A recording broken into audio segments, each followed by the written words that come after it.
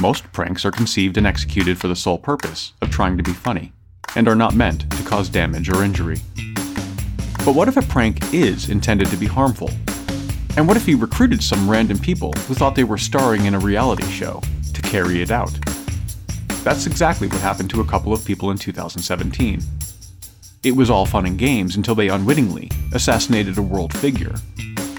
The new details in that bizarre assassination of North Korean leader Kim Jong-un's half-brother, which played out, as you can see on surveillance cameras. We're now hearing that one of the female suspects was paid just $90 to help carry out this attack. Maple syrup. And with a value over 10 times that of crude oil, the market has become highly regulated.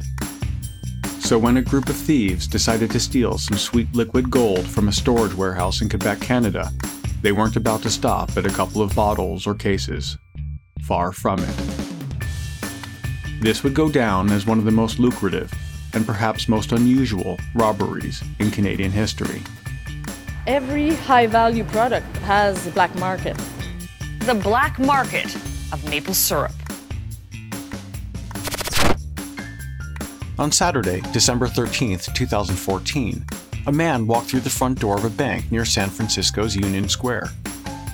He walked up to the teller station and passed a note demanding money. This scene would have been a typical bank robbery had it not been for the fact that the man was dressed as Santa Claus. The 6-foot-tall imposter then quickly walked out of the bank and straight into a parade of SantaCon partiers. Like a grain of sand on a beach, the Santa Claus bank robber disappeared into an ocean of red velvet. A bad Santa has robbed a bank in San Francisco, and it's how he got away that's making it so difficult to catch him. It's turned into a Where's Waldo game for police. Welcome to True.